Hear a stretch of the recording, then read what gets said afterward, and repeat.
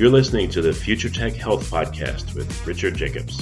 Until I reached age 40, I never realized the obvious, that we all have medical issues, or we at least have a family member or close relation that had, has, or will have them in the future.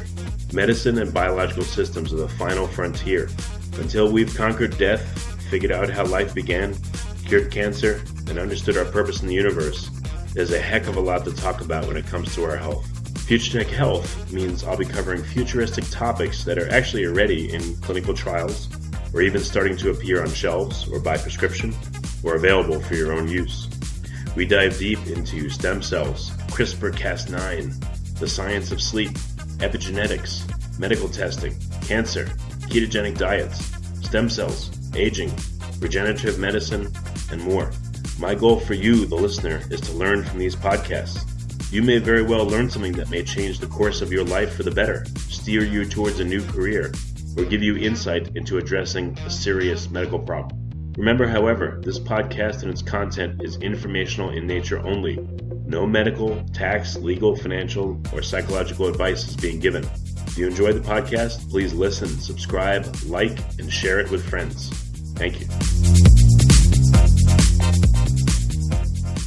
Hello, this is Richard Jacobs with the Future Tech and Future Tech Health podcast. I have Dr. Jeffrey A. Morgan. He's a cardiac surgeon, does bypass surgery, mitral and aortic valve surgery, insertion of heart pumps called LVADs, and heart transplants. He's also the Chief Medical Officer for BioLife 4D. So, Dr. Morgan, thanks for coming. How are you doing? I'm doing really well. Thank you very much for having me today. Yeah. So, in addition to the surgeon, what are you working on as the Chief Medical Officer at BioLife? Well, we're working on something that's very, very exciting at BioLife 4D. We are developing a bioartificial heart, and this is going to address the significant need for organs today in patients with advanced heart failure.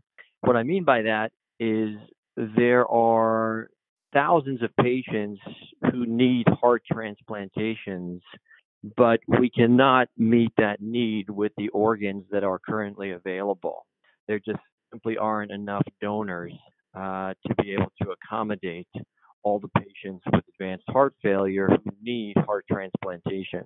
At BioLife 4D, we are working on developing a artificial bioheart, which is basically a heart that's made from human cells, from a patient's cells. From the patient themselves or from a donor? From a patient themselves. And Okay. what it also, the other major advantage in addition to availability of the organ is also the lack of rejection because the cells are made from the patient himself or herself. The body will not reject the heart, which is unlike today when you receive a donor heart. It comes from another individual, unfortunately an individual who has been pronounced brain dead, who has graciously agreed to donate their organs. But unfortunately, one of the major problems with heart transplantation today is rejection. And these patients basically need to be on chronic, lifelong anti-rejection medications in order to minimize the rejection. You never fully get rid of the rejection, but you minimize it. And the problem is that by suppressing the immune system, you make the patient much more susceptible to infection. So in many ways, transplantation today is really trading one disease for another. And what I mean by that is you give the patient a new heart, but you open them up to a lifelong risk of infection and rejection. And, because we don't have any other therapy today, it's obviously the gold standard today. But at BioLife 4D, we're working on developing a different solution to this problem that will not be associated with rejection and also will not be associated with the high incidence of infection because these patients will not need to take immunosuppression. So what kind of cells are you culturing? Are you doing induced pluripotent stem cells from, bone marrow or blood or? Well, right now we're looking at different types of cells. We have a few different models that we're looking at. We have made a lot of progress. We recently were able to create a mini heart, which was a huge milestone, and happened earlier than we thought it would happen when we initially formulated the company. So development of a bioheart has been a major milestone. And actually, it can not only be used as a model for a future heart, but it actually has a lot of benefits in and of itself in terms of testing drugs and looking at cardiac toxicity in a small model rather than needing to do that through animal models, which is more expensive and has a lot of ethical and animal-related issues. Yeah, they call them organoids, right? Yeah. I mean, basically, by creating this mini heart, different drug companies will be able to test their drug and look for cardiac toxicity without going through the usual mechanism of giving the drug to animals, surviving the animal, looking at toxicity, sacrificing the animal, looking at their organs, looking at their heart. So it's a major breakthrough and something we're very excited about. I've talked to some organ on a chip people, and one company they linked, I believe it was the liver and kidney modules, and they saw some effects that they did not see just by one alone. Is there any science out there to link organoid systems, link heart and lungs, et cetera, or heart and liver to see what behaviors you might observe? We haven't had. That's a great idea, fascinating idea, and it might actually happen in the future. We haven't had any direct discussions along those lines yet. Probably only because it's been so recent. It happened fairly recently that we actually were successful in developing this bioheart. But that's a great idea, and certainly something that I think we may see in the future. Yeah, the reason I asked, and I don't know the specifics, I'd have to dig, but there was a drug that they said, was toxic to the kidney, and they tried a different formulation of it, and it wasn't toxic to the kidney when it was the kidney alone, but when they hooked up liver and kidney, they saw the liver process the drug and made a metabolite that was then toxic to the kidney. So it showed them a mechanism that they missed. So that's why maybe again, I haven't heard of anyone connecting organoids, but if it's possible, it might be interesting to look at that. It might show you, better ways to get the heart going. That's a phenomenal idea. I can't say that we've had discussions around that subject. So thank you for that idea. That certainly something that I'll take back to our team and discuss with them. It certainly makes sense. Perhaps to not look at something in isolation in terms of its cardiac toxicity, but to look at it in association with other organs. So, I think in general, the future of testing drugs may move in this direction because it's currently so expensive, right? Hundreds of millions, even billions of dollars to test drugs, and all the animal testing and clinical trials. This might be not a be-all, end-all, but this might be a precursor. It might be one of the preliminary steps that can replace a lot of the current preliminary steps that are right now much more expensive. Have you identified if there's a microbiome associated with the heart or with any other organ for that matter, but specifically the heart? Has that been looked for? I don't know. When you say microbiome, tell me, just be a little more specific. Well, we have a gut microbiome, and I know in the lungs too, there are also bacteria that are resident there. I wonder if in internal organs like the heart, liver, et cetera, if they have microbes associated with them. I don't know if anyone's ever looked, but I wonder if that happens, and if so, would it modulate the function of the organ?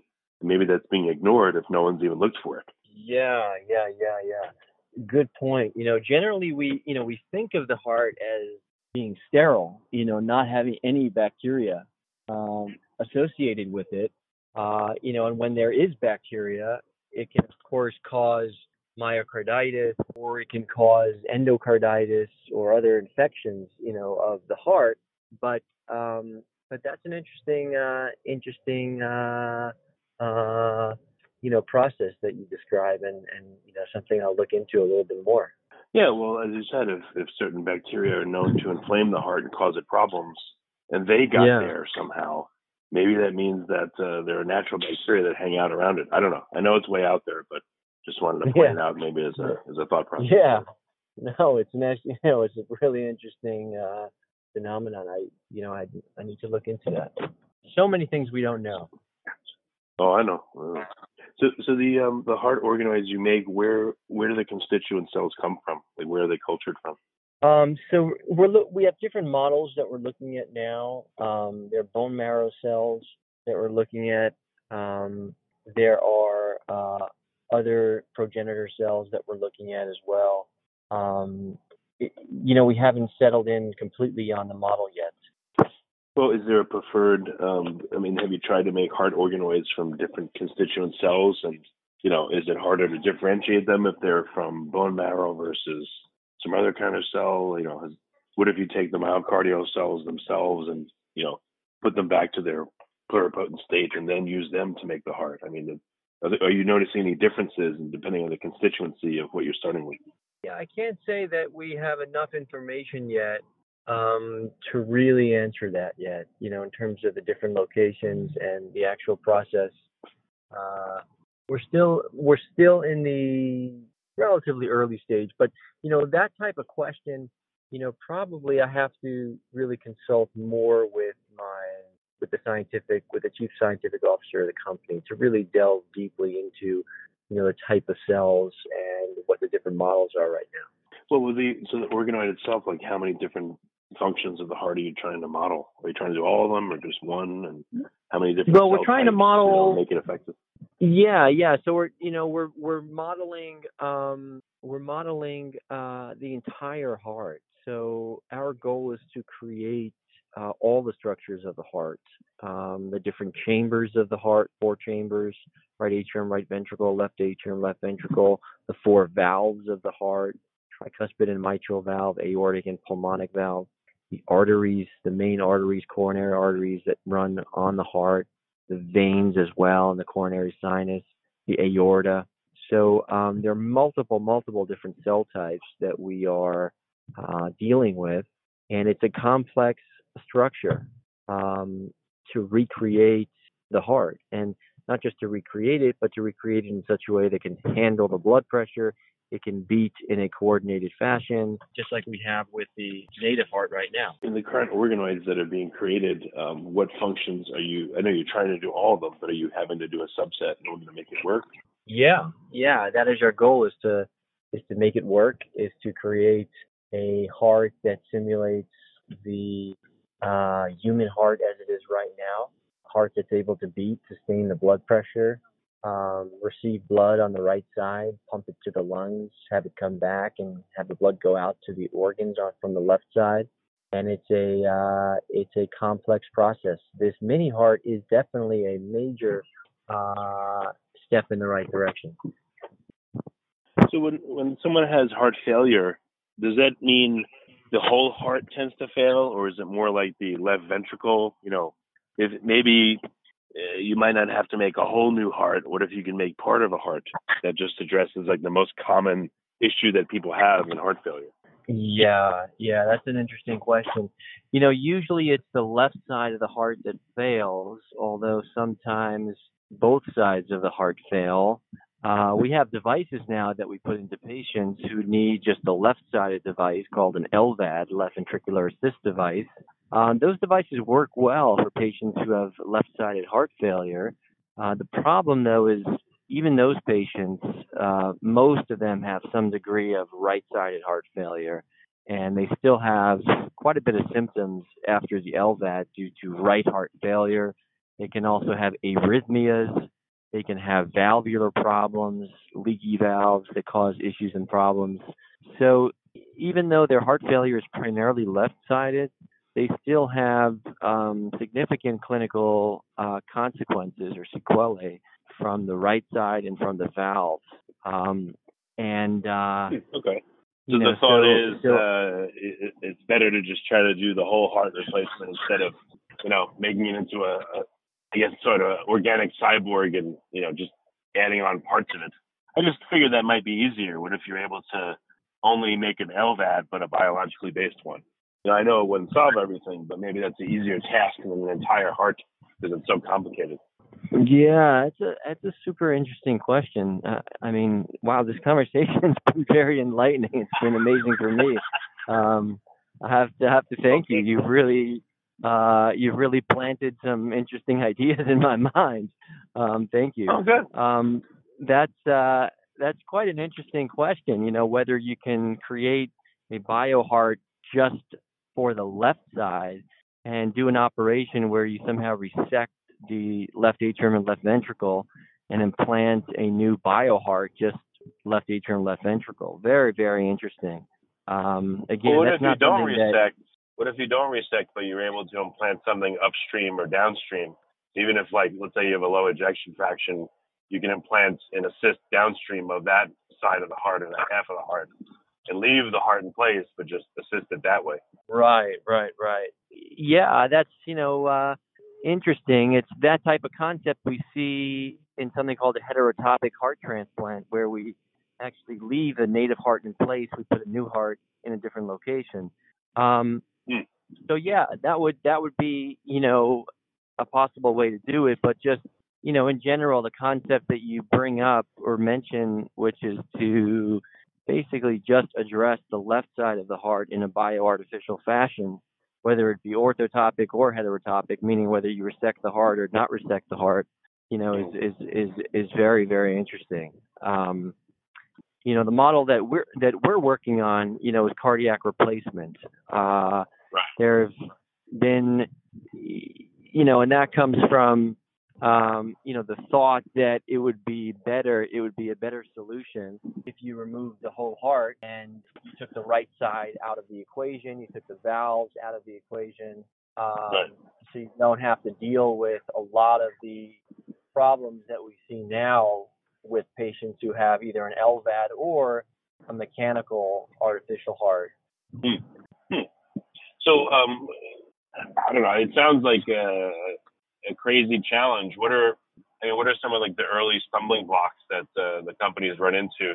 And if you're able to say, but what are some of the big challenges that are right here, right now, that you need to overcome to move forward? Well, we set up goals for ourselves, incremental base hits, as our CEO Steve likes to say, in a really enlightening fashion, which is, our home run or grand slam, so to speak, is to develop the bioheart.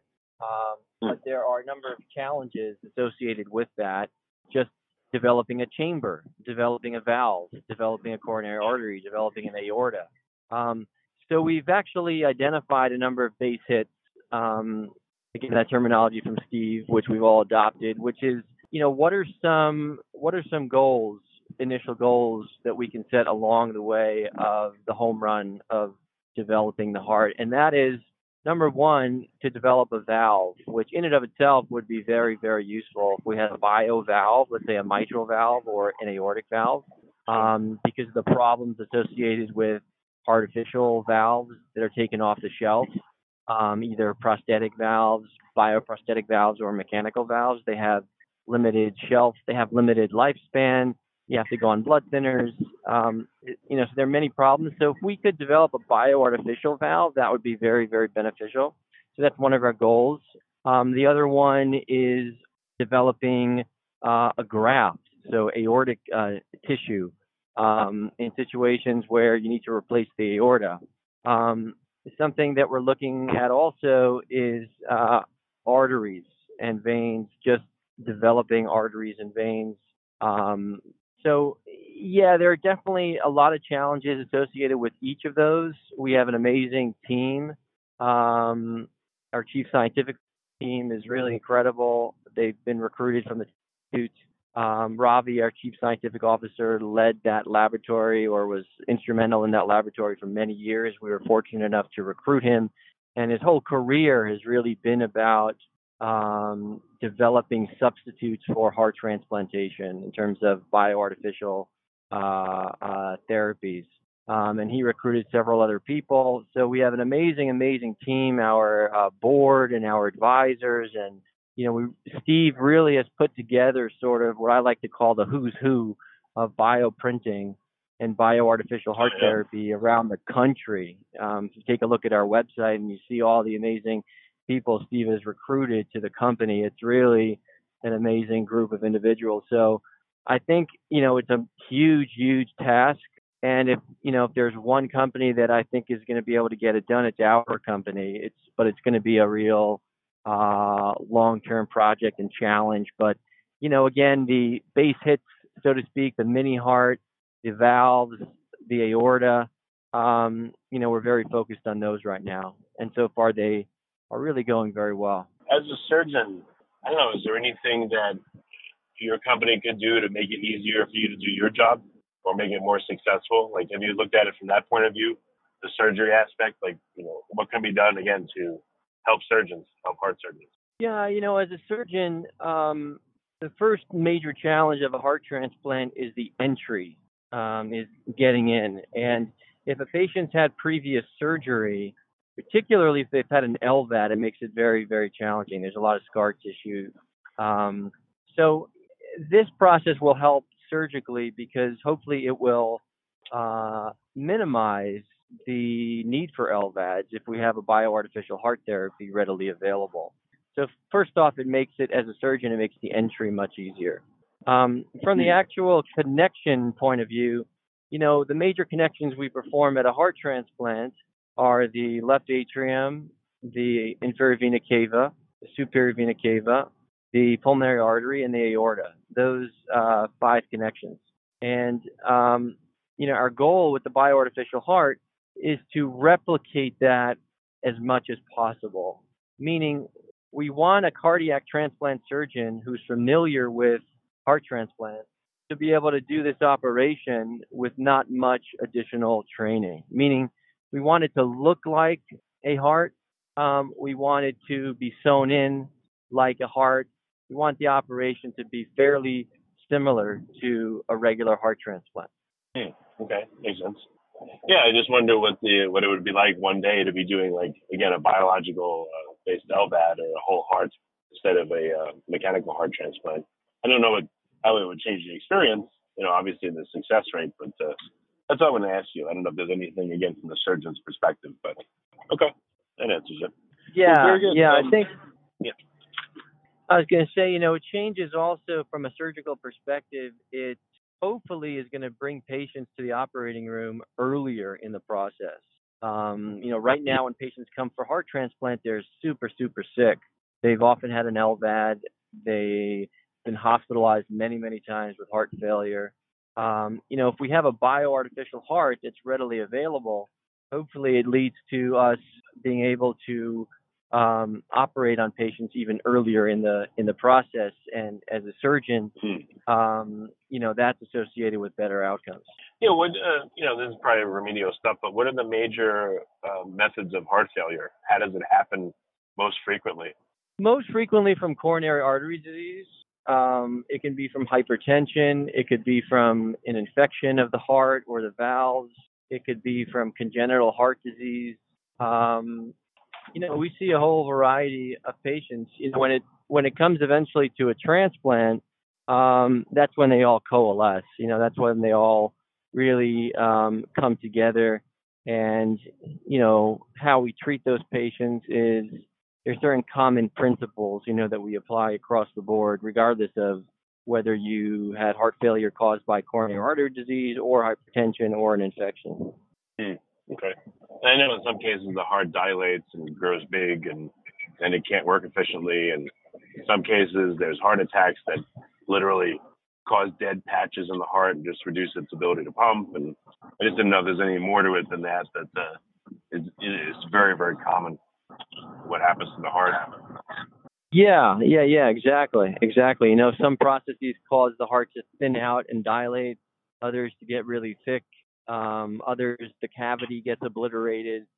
So there are whole different, the valves could be abnormal. There are many different mechanisms, that cause heart failure. But ultimately, once they end up on the operating room table and you're doing a transplant, we try to apply certain principles across the board. Yeah, and last question or so. This is more to like your surgery work. What's it like to do a heart transplant on someone? Is it what is it? Does it feel? I don't know. What does it feel like? Well, it feels great. It's a fascinating thing. It makes all the training and long hours worthwhile as a surgeon, as a doctor, because it gives a patient a second chance at life. And what I mean by that is you take someone who, without this therapy, would not be alive in 1 year, and you basically give them a median survival of 12 years. And the opportunity to be with their family, their kids. You get to know their spouse, their children, their family and friends who come for the visits and who are there during the surgery. So you really have a very immediate sense of the impact you're having on this individual and their family. It's a great feeling. Okay. And for you, were you? I don't know. You've I don't want to put it, graphically, but you've opened up people's chests. I guess, seen a beating heart. You've touched one and held one. And like, how did you think that affected you?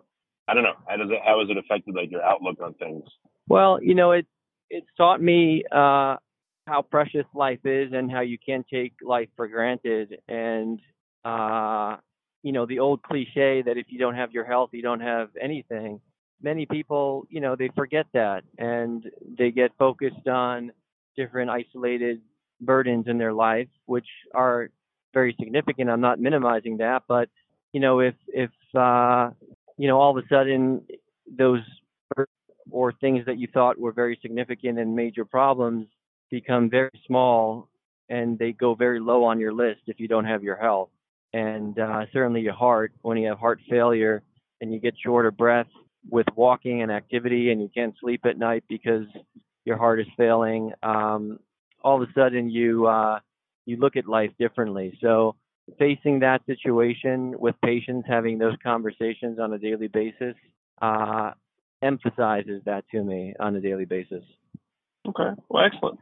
So last question. So it's hard to say, but what's the timeline, do you think, for Biotime to get a 3D printed heart up and running? How many years? I mean, is it just, who knows, or what's the thought? Oh, it's hard to say. The team is hard at work. The mini heart came much sooner than we thought. Ravi and his team are working on other things right now, other base hits, so to speak. So it's hard to put a timeline, on the actual BioHeart, but I'm certainly hoping it happens pretty soon because we have lots of patients who need it. Definitely. Okay, well, very good. What's the best way for people to find out more about progress? Read papers or check out the company's website? Where should they go? Yeah, BioLife4D. You can check out the company's website. You can Google all the different press releases and different activities, interviews that our CEO, Steve, has given, or Ravi, our Chief Scientific Officer. There's a lot on YouTube as well. Also Facebook and other social media sites. Excellent. Well, Dr. Morgan, thanks for coming on the podcast. I really appreciate it. No, thank you very much. It was a pleasure. Thanks for having me.